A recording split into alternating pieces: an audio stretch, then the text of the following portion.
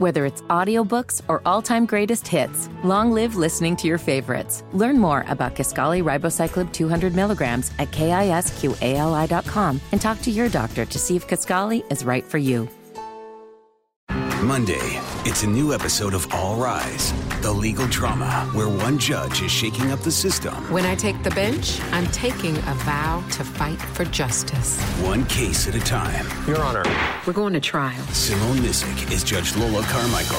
Up on that bench. Everything is different. A new episode of All Rise. Freedom is at stake. It's important. Followed by a new episode of Bull.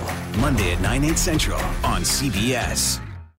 Here comes another episode of Bo Thompson's WBT podcast. Bo Thompson. The best moments of the week, ending Friday, September 20th, 2019. AT40 originates in Hollywood. Here's another of our 4 debut songs. This one is the latest hit by that automotive band out of Boston. Their last time in the countdown was 2 years ago. That's when they hit number 4 with Shake It Up. They debut now at number 39 with You Might Think. Here are The Cars.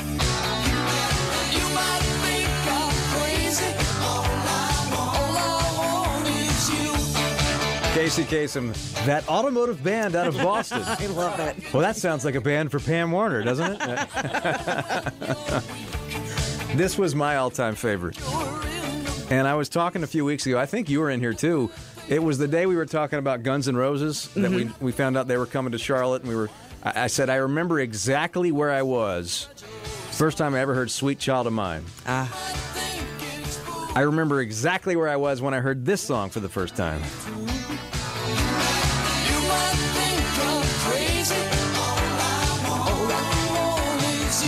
No, this song's not quite as bombastic as Sweet Child of Mine, but for whatever reason, I remember that I think it was my first ever Atlanta Braves game in Atlanta. My parents took me, and I remember going, we stayed in the Lenox Hotel, and for some reason, I remember going in to the room, and this was back when TVs had a radio in them too. You remember that? They had a little radio dial.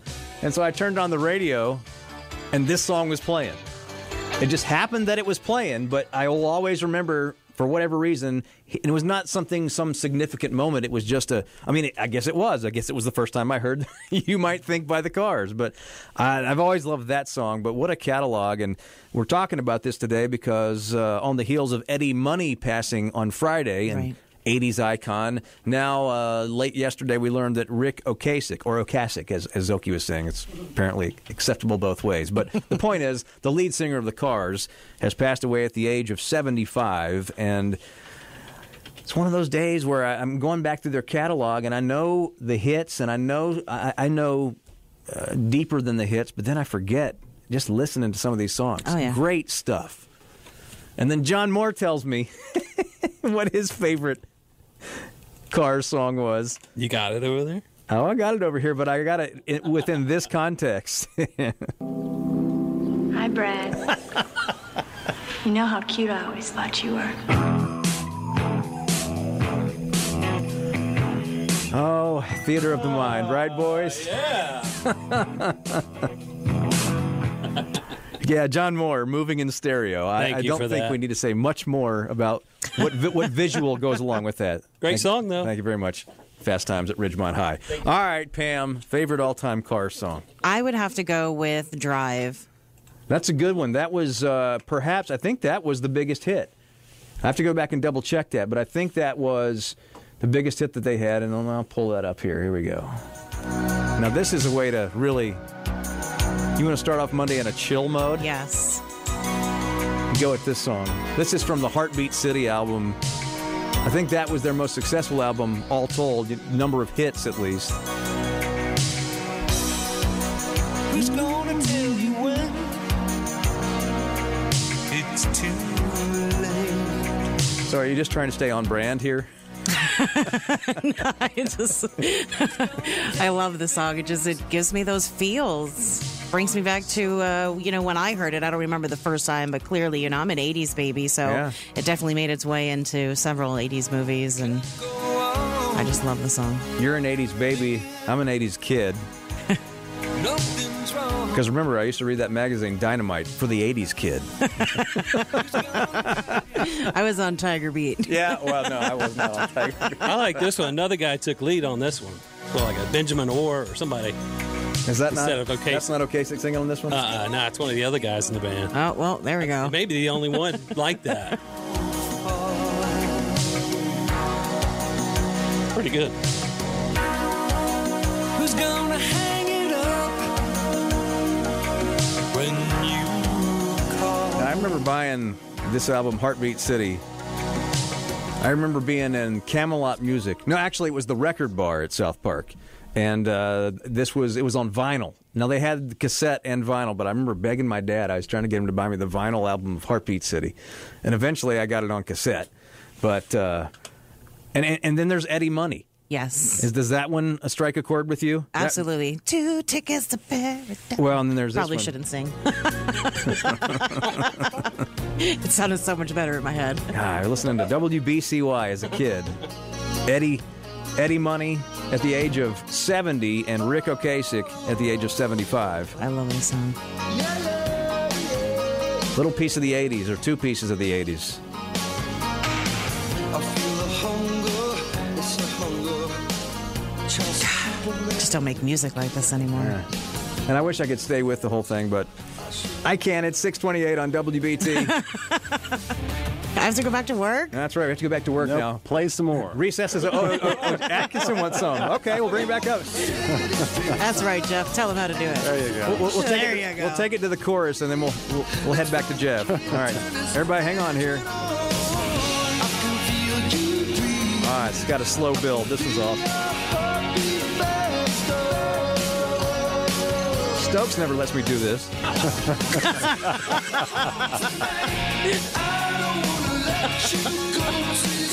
This is when Stokes will say, "That's a great bubaloo there, Bo." He's sleeping in this morning. All right, playtime is over. Back to the news center at 6:28. Thank you, Jeff. Here is Jeff Atkinson. All right, thanks, Bo. Sign of patriotism for September. You're listening to Bo Thompson's WBT podcast. Boy, how things can change in 1 week. A week ago today, our next guest was waking up knowing that he was Congressman-elect. He had just won the election the night before, and now he is in Washington, D.C., fresh off his swearing-in last night on the House floor. For the first time, I can say, Congressman Dan Bishop, welcome to WBT. Good morning, Bo. Glad to be back with you. Terrific. You know, it does continue to be a whirlwind. So we had the Republican conference retreat as soon as the election was over. That was in Baltimore, so we raced up there and participated in that, which was fascinating. And then my last day in the North Carolina Senate was Monday. We had a vote there that was very important, and then resigned, flew up yesterday to Washington, and there was a whole lot of activity during the course of the day, culminating in the swearing in. And it was really it really does. If you take a moment and look around, it is the majesty and the history of it is breathtaking, and you really do have to pause and take all that in. Well, I really appreciate you coming on this morning, and I was you tweeted about your appearance last night, and you said that you will discuss the swearing in and what lies ahead as we stand up a second-to-none constituent services operation. And that phrase is important, and I know it's important to you because here you have a seat that's been vacant for a long time, and I know you're going to try to hit the ground running, but what is job one now that the seat is filled? Well, that is it, though. So there are a lot of interactions between citizens of a congressional district and the congressional office. There are a lot of services and interactions with federal government that folks need to have prompt reactions to. There are service academy appointments, there are benefit applications and denials or vets out there who have been denied disability benefits and need to have reviews and people to advocate on their behalf. And so it's a complex operation. Now, you've had folks in the interim who've done things, but we're in the process of learning whether there's a backlog of requests and getting the right people in place to make sure all those things are serviced. And really, that's job one of the congressman for this district right now, in my view. So that's what we're going to be working on as rapidly as we can make it happen. course, you leave behind your seat in the NC State Senate. Any thoughts about the scramble, as it's been called, that is happening there now that you're gone? Well, I know that there are several very fine candidates or very fine people that are interested in assuming that seat, and I know that the Republican Party Executive Committee in Mecklenburg County will act quickly to pick the right person, and I commend them in that effort. It is, one thing that's pending by virtue of the House's action last week. The House finally overrode. This is the State House I'm referring to. Overrode Governor Cooper's veto of a very good budget, and that was great progress. So now the time is at hand for the Senate to act soon, and that was one thing I regretted the timing of this, is that I was not there to vote to override that veto, but whoever is selected by the Mecklenburg County Republican Party, the governor's got to appoint them. If the governor doesn't appoint that person, they become the senator 7 days later anyway, and I'm looking for the Senate to act as well to put that good budget into law.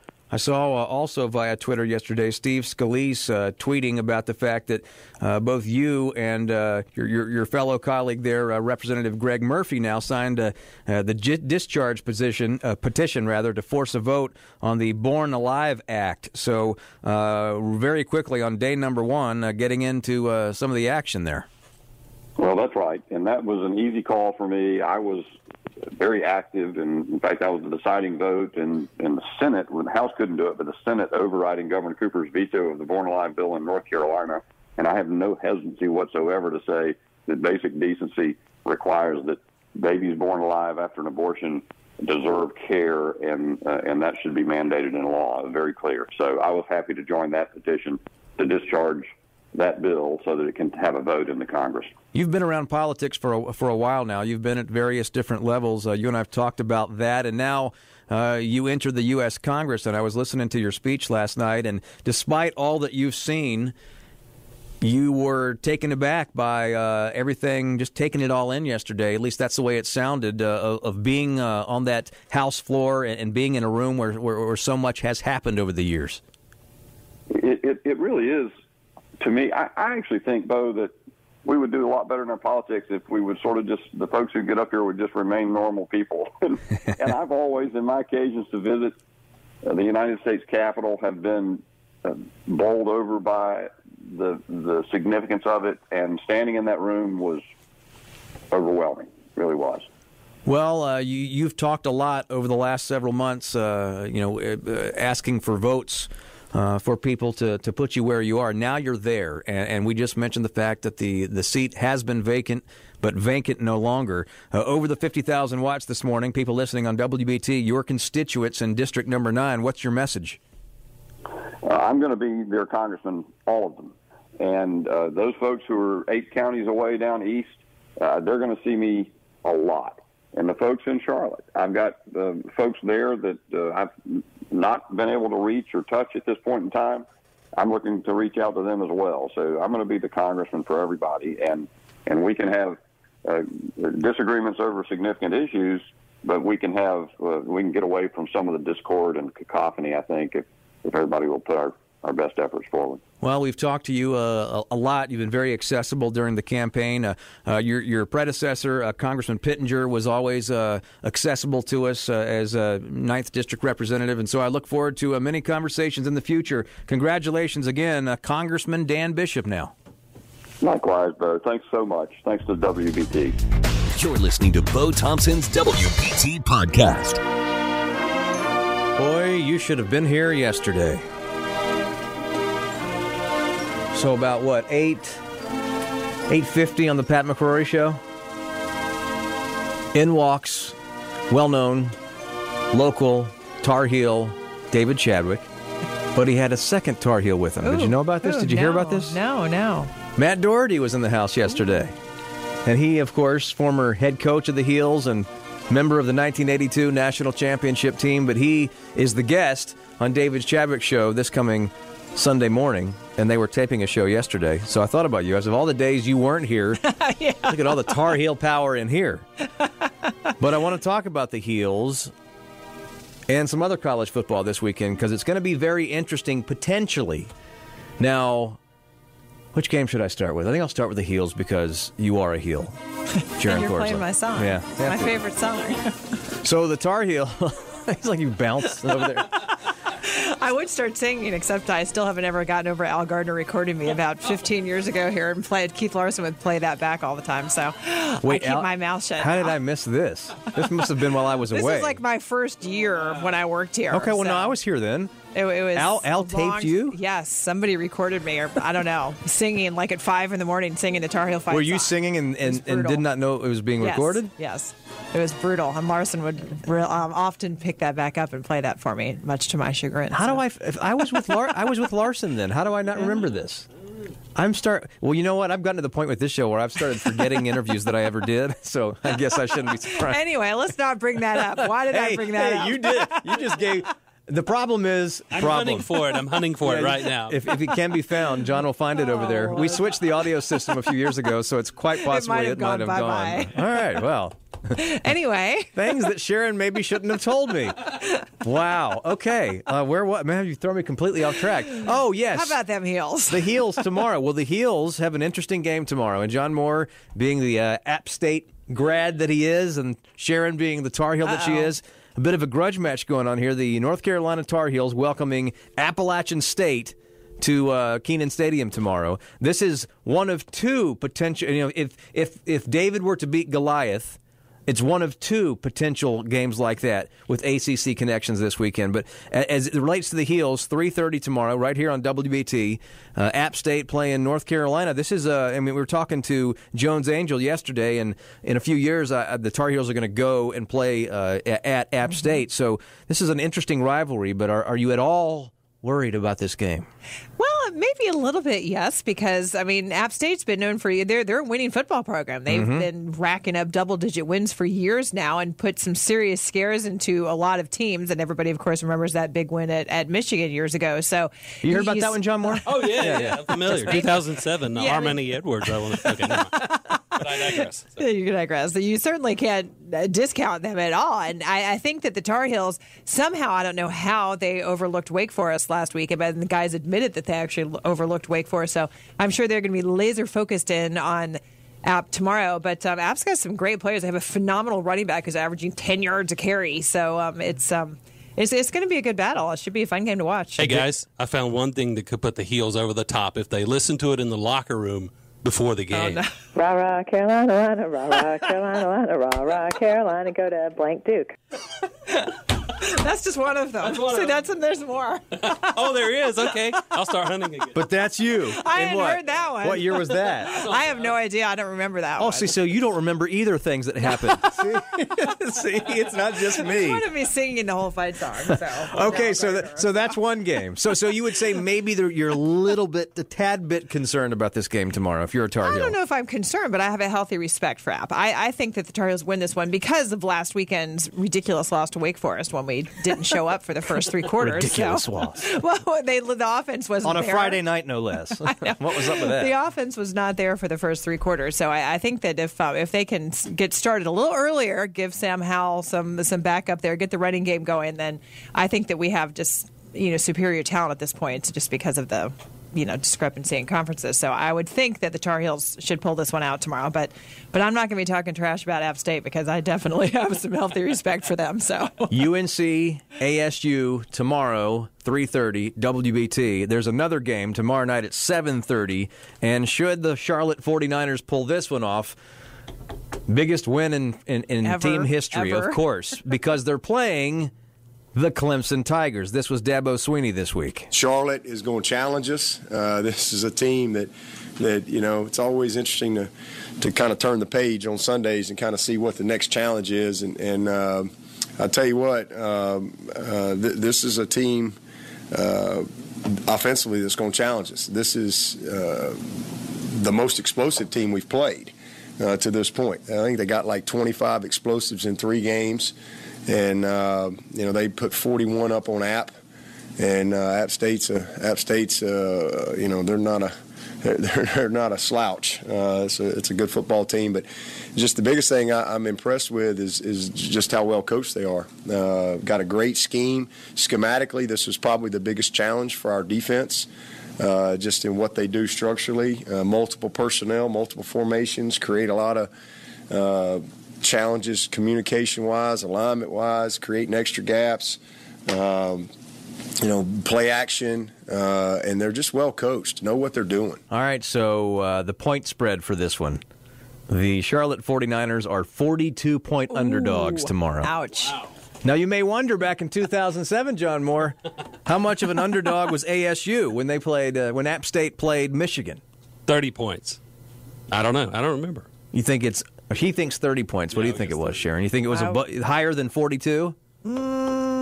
No, I don't think so. I would guess App was. They were good back then too. So you would both be correct. They were only a 33-point underdog back in 2007. So Clemson and Charlotte and the Tar Heels taking on Carolina, Carolina. That sounds really lame. We need to re-record that. I think we need to send it to Jones Angel and the Tar Heel Sports Network tomorrow. This will rev you up at 5 in the morning. All right. It's going to be a big college football weekend. See what we're talking about on Monday. We may, if the Tar Heels lose, can we play that coming back from every break? No, that would be like pouring salt in the wound. Carolina, rah, Carolina, rah, Carolina, go to blank Duke. Wherever you are, whenever you're ready. Bo Thompson. This is Bo Thompson's WBT Podcast. Sharon Thorsland joins me, and the great Nick Wilson from WFNZ's Wilson and Parcell. Ooh, I've been upgraded to great. I'll take that on a Friday. So on a Friday, now Sharon and I have been talking about this morning, obviously because of what's been going on with the Panthers and Cam and last Thursday night and 0-2. The fact that Ron Rivera walked out of that press conference yesterday has gotten a lot of attention. I would venture to say it's gotten a lot of attention or more attention from those who didn't actually see it than those who did, because if you listen to some of the national talking heads that probably didn't see it, it sounds like Ron stormed out and slammed the door. It's not exactly what happened. Yeah, it's not exactly what happened. I mean, I'll be honest. So we played it live on the air about 2 seconds after it happened, and I laughed. Because I've had that same fight with my wife a million times. Like, I don't want to talk about this. I thought I said, I was distinctly clear I did not want to talk about this, and then she wants to talk about it, and then I storm out of the room. Like, I've been there before. I didn't think it was that big. Listen, I think it's telling because earlier in the day, about 24 hours earlier, Bovada had released their odds on the first head coach, or the most likely first head coach to get fired or resign in the NFL, and Ron Rivera has moved atop that list. Really? There's also a part of this, though. They're 0-2. Yeah. Like, as much, and listen, we did some doom and gloom stuff this week because of Cam's injury, because of this and fallout from Ron and all this other stuff. Listen, this can get messy real quick, but they're 0-2.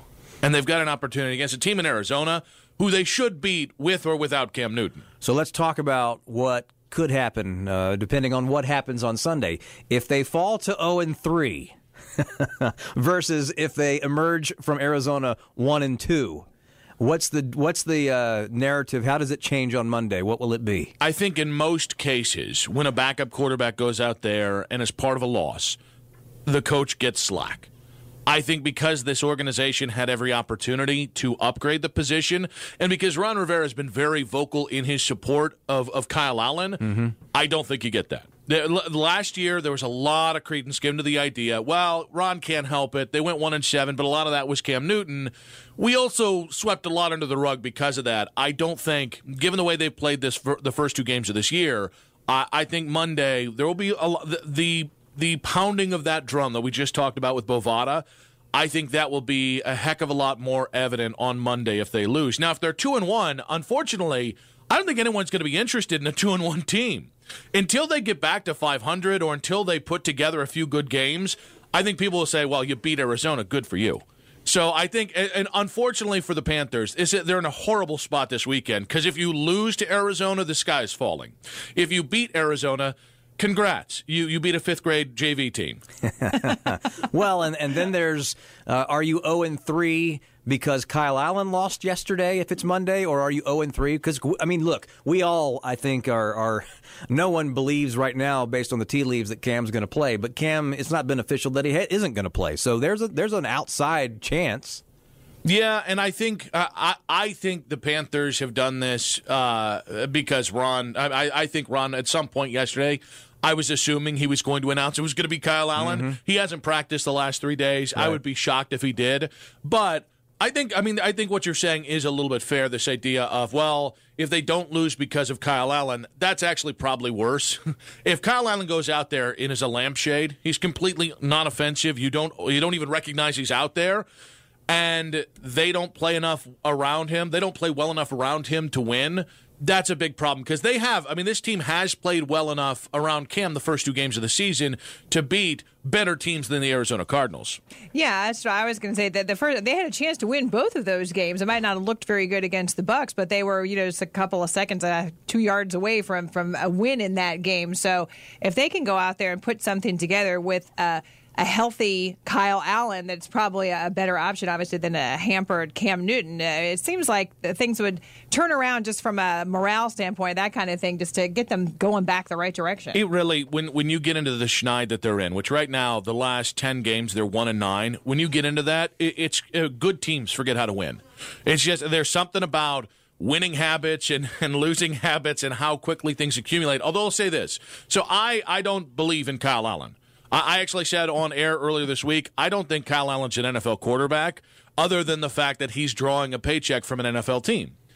But I will admit, I will concede that I've been maybe too harsh on Kyle. He has an opportunity here this weekend to overshoot the expectations. I don't want to hear, though, another Tom Brady.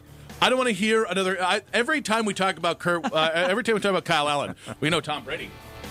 Tom Brady was a 6th-round pick. Kurt Warner was stocking groceries or a grocery store in Iowa in 1997. And what do we call those folks? We call them anomalies. He doesn't have to be Tom Brady. He doesn't have to be Kurt Warner. He just has to not turn. Yes, he doesn't have to be the mustache. Just don't turn over the ball. The best of the week on demand. This is Bo Thompson's WBT podcast. Rolling on the podcast this week, and we're going to go north. Well, to the north, actually. Vancouver is where Teresa Payton, our cybersecurity expert, is this week. Yes, it's definitely cooler here than it's been in Charlotte. I bet. And what's going on in Canada today? Well, we've had the annual global event for the PCI Council and Industry. So that's the council that sets the standards for every time you and I provide our payment information or pay for something. They're the ones who set the standards for how to collect it and how to protect it so it doesn't get in cyber criminals' hands. Well, and with it being a global event, I know the Saudi oil sites being attacked over this past weekend, that has to be a hot topic. The drone assault that has been linked to Iran. And, of course, this weekend attack ignited fires at that Saudi Aramco oil processing facility, interrupted about 5.7 million barrels of crude oil production. And that, Teresa, accounts for over 5% of the world's daily supply just right there. Yeah, no, and so let's just real quickly, a little history lesson. The world's largest, most devastating cyber attack at the time, back in 2012, hit Saudi Aramco, and it actually took basically 10% of the world's oil supply completely offline because of that cyber attack. And the actual malware was called Shamoon. So it actually happened on a holy day when most people are taking off. It was during the Islamic holy month of Ramadan, and it was absolutely a total, kind of like digital disaster. And this particular one, I think we have to take a lot of lessons learned out of what happened to poor Saudi Aramco. First of all, it's probably going to hit our pocketbooks and what we pay at the gas pumps, and for people who use oil heating and gas heating, it may hit you in the pocketbooks there. But we need to be thinking about significant security events and infrastructure, and we need to be thinking about what have we deployed to actually create a geofence around critical infrastructure and critical national security events to make sure we're on the lookout for things such as drones that could be weaponized doing surveillance, could be weaponized with guns, or weaponized to be a guided, basically a beacon guiding in missiles, which is what the conversation is right now. So I think there's a lot of lessons learned coming out of this, and our thoughts and prayers obviously go to the people that work there, the people that were injured and may have lost their lives, but also to critical infrastructure. This is going to have ramifications for many months to come. I've heard a lot of talk this past week about perhaps we're in a new era now of a type of terror, drone terror. And maybe the question should be, are you surprised that it's taken this long for drone terror to be a mainstream thing? I'm surprised it took this long for somebody to decide to leverage drones in a weaponized event like this. We know, as a matter of fact, I was flying out of Heathrow the day before I was flying out of Heathrow. Climate change activists were actually delaying flights because they were flying drones around Heathrow in London. So we know it's been used for surveillance and massive disturbances. We know it's been used by military operations by many nations across the globe, including the U.S. But this is the first time you're seeing it sort of outside the realm of the traditional, there's a war declared and this is war. This is critical infrastructure of a nation, but considered, sort of a privatized industry. So this is the first attack we know of its kind where drones were used to actually guide in missiles, at least at the initial reports. This is where geofencing is so important, both because you can actually take a physical geography. So if you put a big ring around Saudi Aramco, you could actually take that physical geography and start creating geofencing to ask yourself, do I have digital signals within that physical geography that don't belong here? So you could actually, kind of have a white list of good signals, a black list of bad signals, and then have a protocol for dealing with those signals. Is it just something innocent like a press reporter using a drone, or is it something more nefarious? The other thing is social media. What kind of chatter was going on out in the open? We used to talk about this used to be in sort of private channels and chat rooms in the dark web. A lot of times these things are being coordinated and organized, and people are being recruited and alerted on social media. So in the days and weeks to come, as the forensics is ongoing internationally, I think we're going to learn a lot more about how this attack was planned, the models of the drones that were used, and what clues did we all miss. And you say model of drones used, it really reinforces the fact that drones have become a really domestic thing. I mean, people use them for recreation all the time. They're more sophisticated, and so I guess it stands to reason that the two areas are going to intertwine at some point, and not in a good way. People can weaponize these things, and the technology has caught up. It really has. I mean, basically what used to be incredibly expensive and sophisticated technology only in the hands of the wealthiest around the world and wealthiest governments has now been basically consumerized. And so I don't want to say like we all have a drone in our pocket capable of doing this, but it's a lot cheaper and there's a lot more feature and functionality and easier navigation of these drones than there's ever been before. This is something that, again, from the category of, are you surprised it's taken this long? But Google dropping hints that maybe soon people will be able to search using screenshots. This is actually a little creepy to me because... when you say that, that's a bad sign. I just have to say that. Yes, I mean, I know why they're doing it, and I think on the surface it sounds incredibly helpful that if you take a screenshot of something that they could use it to do a search. But I think about, well, where did they get those screenshots? They don't have a Google van driving around taking those screenshots. Mm-hmm. They don't have Google employees doing those. Oh, that's you and me. Yep. We're the ones who took those screenshots. And now they've been uploaded. So when somebody else takes a screenshot, it's used in their search algorithms. And so, I mean, it just really gave me pause when I saw that. So there's kind of something on the cool side because you can, do a screenshot of maybe some toy you've never seen before as we approach the holiday season and say, like, what is this? And have Google search tell you. But then you have to think to yourself, well, how did they have that screenshot on file? And how did they recognize my screenshot to give me search results? So that crosses the cool line to creepy for me. Well, and also this uses or employs the type of technology, correct me if I'm wrong, of Google being able to read words that are within a picture to search. Yes. So this is kind of that, this has really come a long way. So a lot of times it's OCR, so it's optical character recognition technology that can take a scanned document. If you think about like the National Archives, for example, they've taken all of these old documents and scanned them, and they've been training computers with algorithms to be able to read, old handwriting, which most millennials and Gen Zs today can't read cursive because we're not teaching in the schools. It almost looks like a foreign language to them. And so this OCR has really improved. And so you're right. It's not a typed word or a spoken word. It's actually a word within a picture image. It's pretty incredible. Just remember when they say, "Where'd you learn that?" Just say Teresa Payton and Bo on WBT, and so make sure we get credit. All right, Teresa Payton, thank you, thank you as always. Great to hear you. Well, thanks for having me on, Bo. This is my favorite time of the week. So take care and be safe out there, Bo. All right, ditto. Talk to you next time. You're listening to Bo Thompson's WBT podcast. If I get another Three Musketeers, I'm gonna kill myself. What's wrong with Three Musketeers?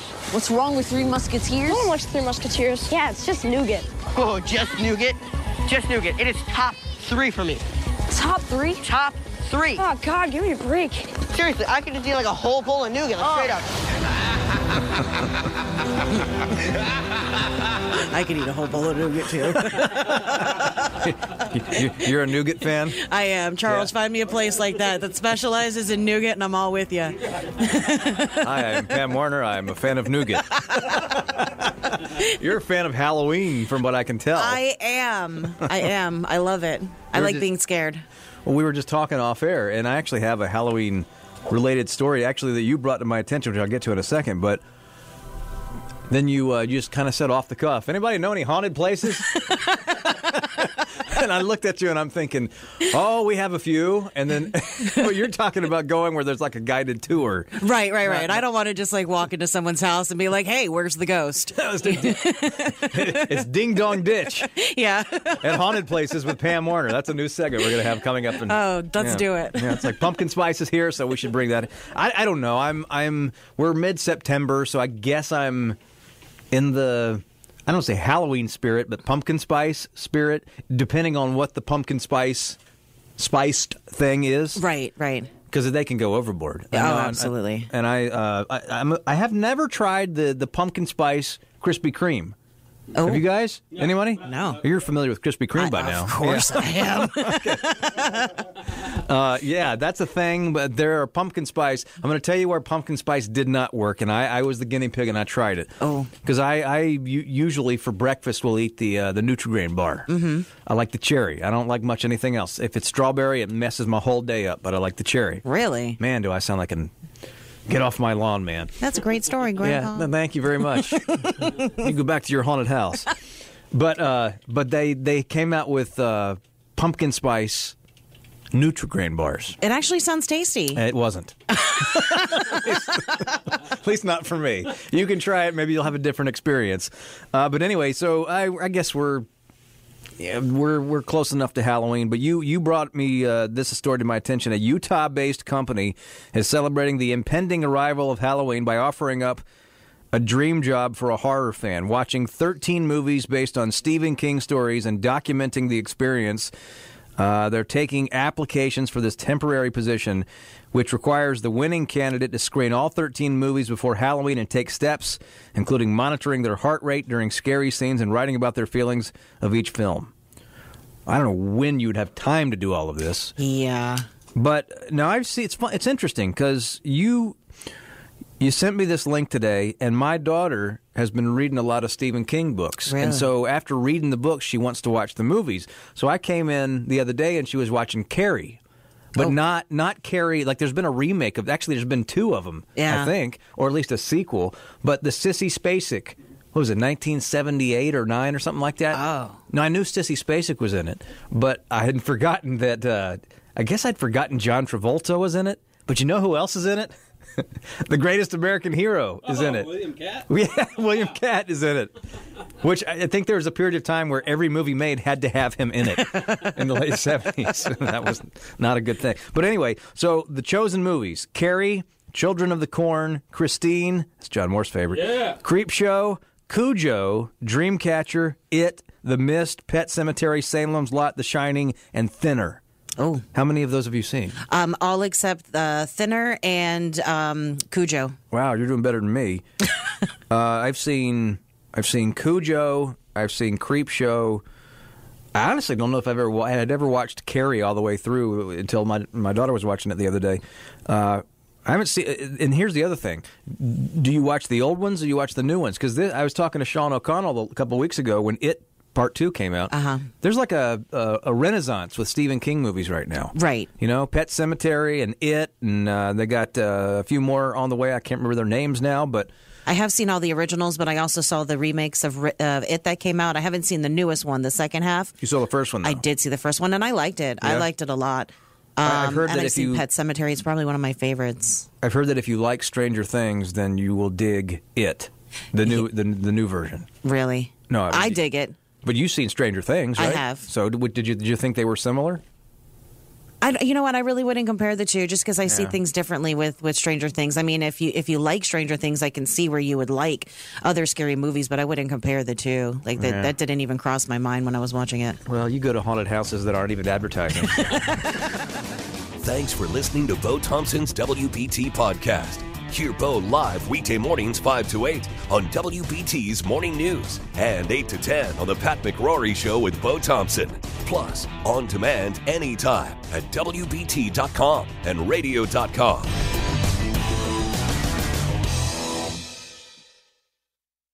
Monday, it's a new episode of All Rise, the legal drama where one judge is shaking up the system. When I take the bench, I'm taking a vow to fight for justice. One case at a time. Your Honor. We're going to trial. Simone Missick is Judge Lola Carmichael. Up on that bench, everything is different. A new episode of All Rise, Freedom is at stake. It's important. followed by a new episode of Bull, Monday at 9, 8 central on CBS.